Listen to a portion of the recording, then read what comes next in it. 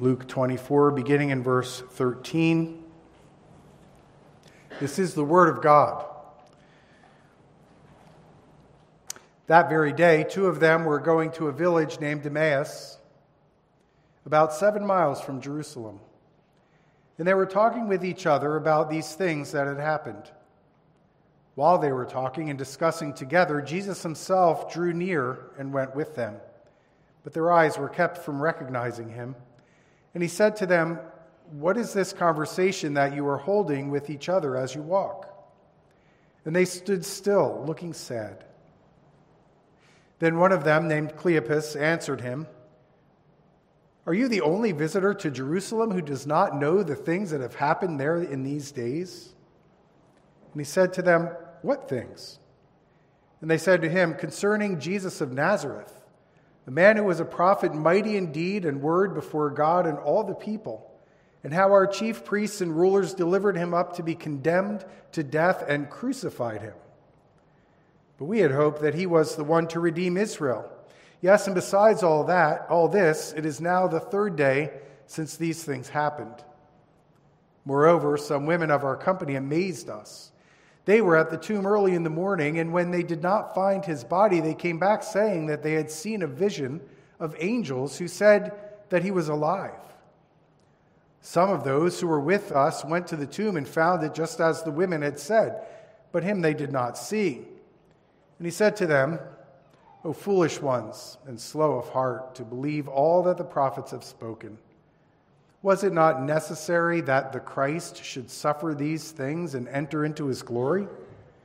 And beginning with Moses and all the prophets, he interpreted to them in all the scriptures the things concerning himself. So they drew near to the village to which they were going. He acted as if he were going farther, but they urged him strongly, saying, "Stay with us, for it is toward evening, and the day is now far spent." So he went in to stay with them. When he was at table with them, he took the bread and blessed and broke it and gave it to them. And their eyes were opened, and they recognized him, and he vanished from their sight. They said to each other, "Did not our hearts burn within us while he talked to us on the road, while he opened to us the scriptures?"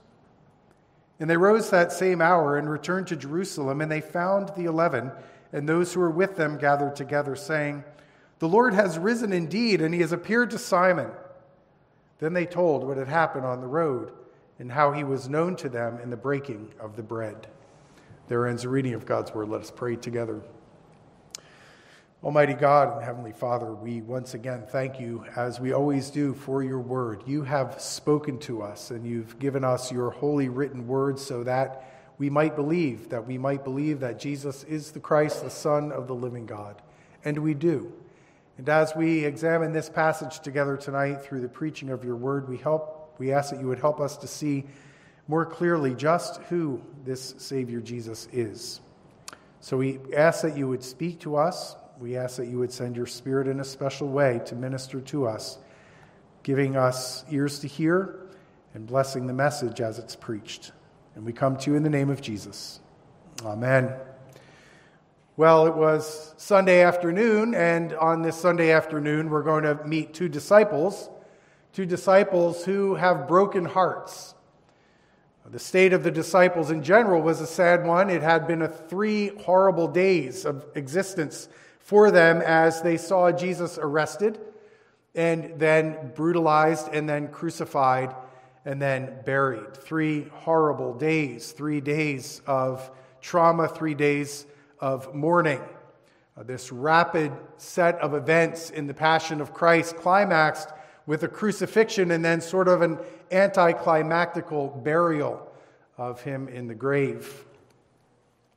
But now they heard that Sunday a.m., these two disciples heard that Sunday a.m. things had stirred up. As we saw this morning, that women went to the tomb and found it empty, that John and Peter went to the tomb and found it empty, and that word was starting to spread that Jesus at least wasn't in the empty tomb. Does it mean that Jesus is alive? Now it's Sunday afternoon. These two distraught disciples are making their way from Jerusalem on about a 7-mile trip back up to Emmaus, where they're probably from, and they're leaving the Passover that had been so disturbed by these terrible events of the crucifixion of Christ. As they're walking along, a mysterious traveler seems to come out of nowhere, and he's walking alongside of them. They don't recognize who he is. We know the story, so we know who he is, but they don't recognize him. This man out of nowhere imposes himself on their conversation and starts asking them questions, probing questions. He's in on their conversation. What is it you're talking about? And they welcome the interaction with him, but they're perplexed. Where have you been? Are you the only visitor that doesn't know what just happened these past days in Jerusalem? Where have you been? Sort of a question that we kind of want to ask about Jesus after the resurrection. Where has he been? But they want to know, where have you been these last 3 days? And they begin to tell him his own story. They begin to tell him his own tragic story and how they had great expectations about who this Jesus was. He was a great prophet. He was mighty in word. He was mighty in deed. They had actually thought and hoped that he was going to be the Redeemer of Israel, the one who would finally liberate Israel from all of their burdens, from all of their trials, liberate them from Rome, that was their current oppressor. But the sad story goes, as they tell him, when they expected something spectacular, it ended up in the death of Jesus Christ and the burial. And yet they also tell him that there's something very strange going on, because now we're hearing that there's this empty tomb, as we already discovered about these two. They knew about this rumor. Little did they know that they were about to have an eye-opening, heart-opening encounter. Jesus begins to give them, on their long walk, it was probably 2 hours, maybe 3-hour walk that they were on, Jesus begins to give them a masterful Bible lesson. And it's fascinating when you read what he says. He says, didn't you know that the Christ, first of all, almost separating himself, detaching it, speaking about Christ as if he was another person. Didn't you know that the Christ had to suffer and then be glorified? Implying that that's something that every Jew should know in anticipation of this Christ, this Messiah. Well, he begins to tell them the whole story. He begins to tell them the whole story. Sort of like, you want to go back 3 days, you might want to go back 3 years, but you really have to go back much further. You really have to go back to the beginning. And he begins to explain to them not only what the prophets foretold, but what all of Scripture foretold about the Christ. And think about how you could unpack that yourself. If you have knowledge of the Old Testament, think about the themes that you could follow. Think about the types and the signs and the sacrifices and the different people in the Old Testament that all foresignified Christ to come.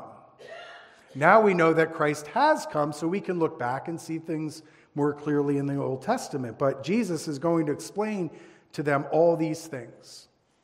I want to review some of these things, not as the master. I thought about telling the story as if I was in the voice of Jesus, but I really would be terribly uncomfortable with that, and you probably would too. But Jesus was telling all this in the first person. This was about me. You look at this and you see me. You look at that and you see me. You look at that and you see me foretold. But I want to review for us sort of as a student talking and discussing, reviewing the things that they would have learned from Jesus. I want to look at major stops that just scratch the surface. Jesus took hours just on the walk and then sat down with them and taught them more. I'm just asking you to humor me with 15 or 20 minutes to cover the whole history of the Old Covenant, to see how it points to Jesus. And we'll move rather quickly. I just want to make 2 literal stops in Scripture. The rest I'll just kind of highlight, but think about it. Go back to the beginning. Go back to what's called the proto-evangelium, the promise, the very first promise that there would be a Savior, back in Genesis chapter 3. After the fall, when God promises Adam and Eve that there would be one who would come from the seed of Eve who would crush the serpent's head. the very first promise of life. And right in that context, the very first sacrifice. As we see that Adam and Eve are covered with animal skin. And we should say to ourselves, now we see. Now we see that that promised one was Jesus. Now we see that that seed of Eve was Jesus. Now we see that the sacrifice that would cover our shame and our unrighteousness was Jesus Christ, who would offer himself as a sacrifice. Do you remember? Let's remember Abraham and Isaac. Probably one of the most vivid pictures of what's coming in Christ in the whole Old Testament, when Abraham is told to take his son, his only son, listen to the language, who you love, and take him up and sacrifice him. And yet somehow Abraham knew that Isaac would somehow or other survive that if the actual sacrifice took place. But then what does God do? He provides the ram. You know the story, I hope. But here we go. Jesus. Jesus is that Isaac that wasn't spared. Jesus was that ram that God provided. Think of Joseph's life. Think of the storyline. Rejected by his own. Left for dead. But alive after all. Joseph's famous words to his murderous brothers, "As for you, you meant evil against me, but God meant it for good, to bring about that many people should be kept alive as they are today." Think about Jesus. Think about the evil leveled against him.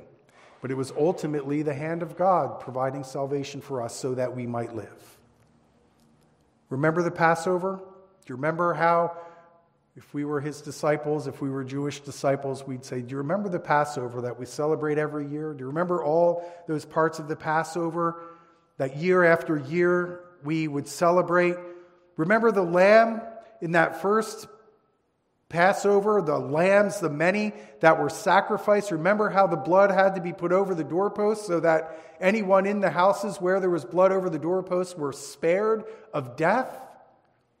Do you remember how the angel of the Lord led us out of Egypt and through the sea and into the land, into the wilderness? Now we see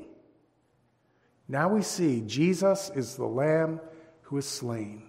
Now we see that Jesus is the Passover Lamb. Now we see that Jesus is the angel of the Lord. Now we're beginning to see.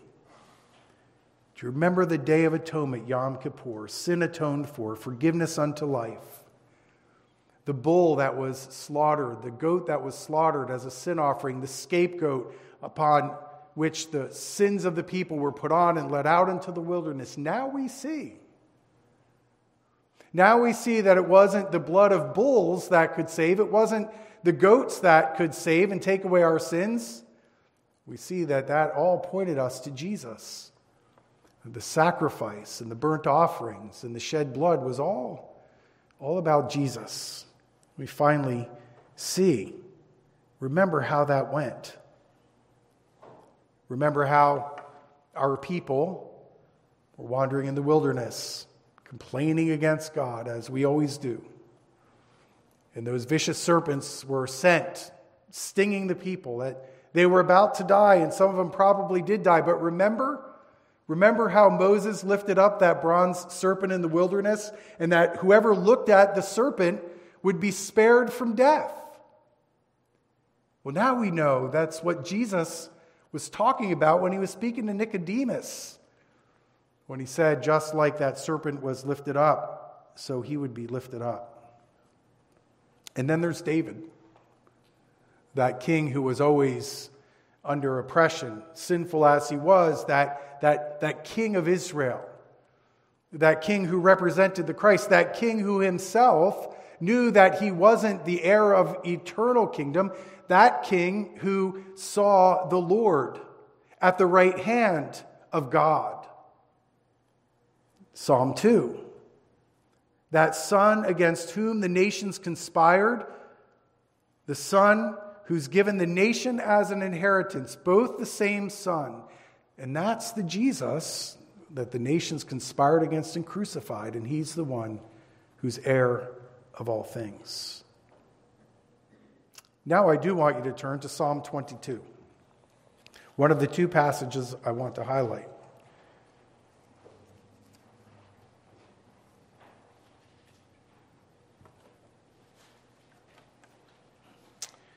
Won't read the whole psalm. It would be worthwhile reading. This is one of the most vivid messianic psalms of the suffering of the Christ. We'll pick up in verse 16, but I want you to see how in this, as Jesus quotes this many times on the cross, or quotes this, I should say, on the cross, so many vivid reflections on what's coming upon the Christ, that there's also life in this. Remember, as Jesus said, reflecting back on this psalm, that was about him. My God, why have you forsaken me?" in the beginning of the psalm. Now pick up in verse 16. "For dogs encompass me. A company of evildoers encircles me. They have pierced my hands and feet. I count all my bones. They stare and gloat over me. They divide my garments among them. As for my clothing, they cast lots. But you, O Lord, do not be far off. O you, my help, come quickly to my aid. Deliver my soul from the sword, my precious life from the power of the dog. Save me from the mouth of the lion. You have rescued me from the horns of the wild oxen. I will tell of your name to my brothers. In the midst of the congregation, I will praise you. You who fear the Lord, praise him. All you offspring of Jacob, glorify him, and stand in awe of him, you offspring of Israel. For he has not despised or abhorred the affliction of the afflicted, and he has not hidden his face from him, but has heard when he cried to him. From you comes my praise in the great congregation. My vows I will perform before those who fear him. The afflicted shall eat and be satisfied. Those who seek him, praise the Lord. May your hearts live forever. The ends of the earth shall remember and turn to the Lord, and all the families of nations shall worship before you. For kingship belongs to the Lord, and he rules over the nations. And he goes on. But here he's talking about testifying in the presence of the congregation. In the beginning, he's dying. And then by the end, he's testifying. And we have the psalmist, David, in his prophetic utterance, speaking of the Christ who was to come. The next passage I want us to look at is Isaiah 53. And again, a critical passage in understanding the suffering of the Christ. Remember, Jesus said that the Christ must suffer and then be glorified. Isaiah 53 is probably very familiar. We read it just about every Good Friday. Pick up in verse 7. And again, so much vivid, prophetic focus by Isaiah on the person of Christ. And if it weren't for the fact that it's prophetic, we would think it was uncanny. He was oppressed and he was afflicted. Yet he opened not his mouth. Like a lamb that is led to the slaughter, and like a sheep that before its shearers is silent, so he opened not his mouth. By oppression and judgment he was taken away. And as for his generation, who considered that he was cut out of the land of the living, stricken for the transgression of my people? And they made his grave with the wicked and with a rich man in his death, although he had done no violence and there was no deceit in his mouth. Yet it was the will of the Lord to crush him. He has put him to grief. When his soul makes an offering for guilt, he shall see his offspring. He shall prolong his days. Let's stop before we even get to what I just read there in that last section. All those things about his suffering, his death. He's going to be crushed. It's at the hands of wicked men, but at the same time, it's the will of the Father, the will of the Lord. We look at the cross and we see this fulfilled. The Christ must suffer. But then We need to read further because very often we just stop at the suffering Messiah. But listen to this. When his soul makes an offering for guilt, he shall see his offspring. He shall prolong his days. The will of the Lord shall prosper in his hand. Out of the anguish of his soul he shall see and be satisfied. By his knowledge shall the righteous one, my servant, make many to be accounted righteous, and he shall bear their iniquities. Therefore I will divide him a portion with the many, and he shall divide the spoil with the strong. Because he poured out his soul to death and was numbered with the transgressors, yet he bore the sin of many and makes intercession for the transgressors. So you look at the cross right here in Isaiah 53, and you say, how will he have any offspring? He died on the cross, an unmarried man, no children, no offspring, nobody. No lineage to follow him. He's dead. And yet the very next thing we read is that he does have offspring. His days are prolonged. Who are his offspring? It's all the people that he saved by giving himself as a sacrifice and rising up from the dead. You're right here. You are right here in Isaiah 53. The last thing I'll mention, and it's the one that Jesus mentions himself, the whole story of Jonah, at least the part of his going into the belly of a fish for 3 days, just like Jonah. So the sign will be this: the Son of Man will be buried for 3 days and then rise from the dead. And so you see that throughout the whole Old Testament. Jesus, Jesus, Jesus. But cleverly, Jesus is saying to them, the Christ. The Christ. Try to put it together. The Christ. If you can't see the Christ in the Old Testament, I was trying to think of what that is like. It's sort of like trying to do a 1,000-piece jigsaw puzzle without a picture of what you're trying to make. Or it might be like trying to do a connect the dots that doesn't have any numbers to follow. Or it might be like reading a biography and never figuring out who it was about, not even knowing who the biography is about, just reading all this random stuff that doesn't really point to anyone. But we know, and they knew now, as they got an education, that it was all about the Christ. But they still don't connect it to Jesus. It's not until they show him unsurprising hospitality. Certainly it was the way of the day. It was getting dark. Night was starting to come. They had a stranger with them, and so they were going to show him hospitality, bring him into the house. But I think there's more than that. They had their interest sparked by Jesus. He's gotten their attention. But it's when they finally sit down to have a meal with him that Jesus takes the bread and he breaks it and he gives it to them, and their eyes are opened.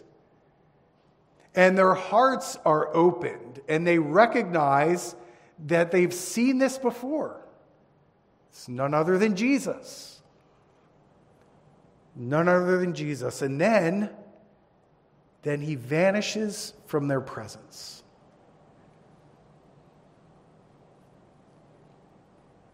Wouldn't you have loved to have been in that room?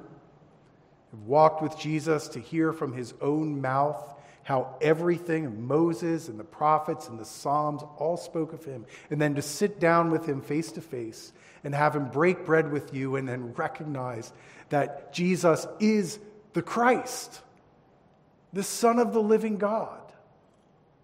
That's what happened for them. They took what they had witnessed.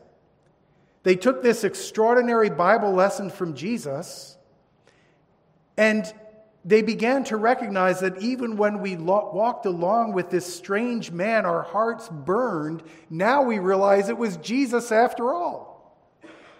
And he is, after all, the Christ, the one that we had waited for all this time. And so you might say they go from broken to burning hearts. We read in Mark, after these things, he appeared in another form to two of them as they were walking, and they went back and told the rest, but they did not believe them. Now I want you to come back to our passage. What happens next?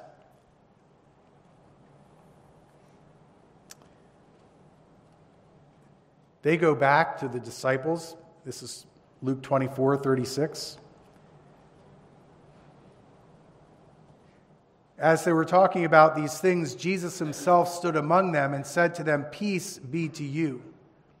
But they were startled and frightened and thought they saw a spirit. And he said to them, "Why are you troubled, and why do doubts rise in your hearts? See my hands and my feet, that it is I myself. Touch me and see. For a spirit does not have flesh and bones, as you see that I have."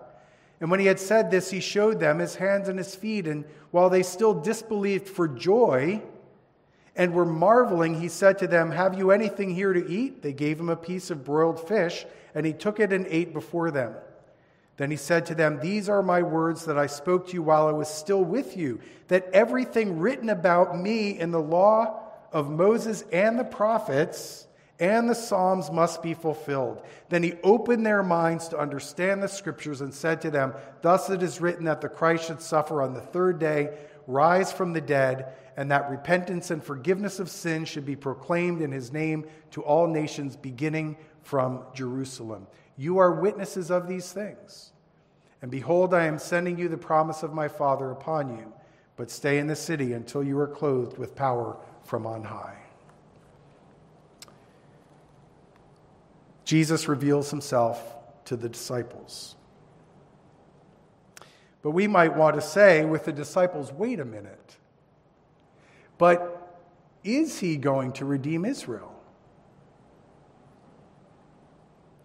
Remember, they were waiting for something spectacular to happen, and it didn't happen. They thought that Jesus was going to redeem Israel. Is he really going to redeem Israel? Is the Christ going to redeem Israel? The answer is yes. But it's far more spectacular than they had ever imagined. It's far bigger than just overthrowing Rome or any other nation that might oppress Israel. It's far bigger than even Israel itself. The answer to their question is found in Acts. And if you flip over to Acts, just for a few verses here. Acts chapter 1, verses 6 to 8. Here's the answer to the question. Is he going to redeem Israel? So when they had come together, they asked him, "Lord, will you at this time restore the kingdom to Israel?" He said to them, "It is not for you to know the times or seasons that the Father has fixed by his own authority, but you will receive power when the Holy Spirit has come upon you, and you will be my witnesses in Jerusalem and all Judea and Samaria, and to the ends of the earth." And when he had said these things, as they were looking on, he was lifted up, and a cloud took him out of their sight. You see, the kingdom will advance. And Israel will be redeemed, as will all those who believe in the Lord Jesus Christ, Jew and Gentile alike. True Israel is the church of Jesus Christ. Those who are brought in, Jew and Gentile alike, Paul puts it this way. It looks like this down to this day. Jesus is still redeeming through the preaching of the gospel of Christ. Here's what Paul says, "I am not ashamed of the gospel. For it is the power of God for salvation to everyone who believes, to the Jew first and also to the Greek. For in it the righteousness of God is revealed from faith to faith, as it is written, the righteous shall live by faith." And here we are, all those years later, recipients of that very gospel that is about Jesus the Christ, the Son of the living God. Here we are. Here we are. We're a part of that redemption. We're evidence of the redeeming grace of God through the Lord Jesus Christ. We are evidence, as we just read, of God's power to save through the gospel. And so we might think it might be great to walk on the road with those two with Jesus, or sit down at a table with Jesus, but we have Jesus. We have Jesus, just like they did. Maybe not face to face in person, but through the Holy Spirit dwelling right here with us. He's with us in fellowship and communion we have something so great, so wonderful, part of the kingdom of God, redeemed by the blood of the Lamb, and all those other things we learned at. It has been finished. Jesus accomplished it, and we can praise the Lord. Let's pray. Father in heaven, we do thank you for your mercy and your saving grace. And Lord, we want to learn more and more about the way you work. Lord, we thank you for the richness of the records of the Old Covenant that give us a fuller depth of understanding of your ways and of the Christ himself, of our Lord Jesus. But how thankful we are that we live in the days of fulfillment, that while we don't see Jesus, we love him. Though we don't see Jesus, we know that you are here with us by your indwelling Holy Spirit. We're so thankful for your redemption that was only possible, as we learned from the very mouth of Jesus, through the suffering of the Christ, who is now ascended into glory. We rejoice at the end of this Lord's Day, of this very special Lord's Day, and we do so in the name of the one who was dead, but who now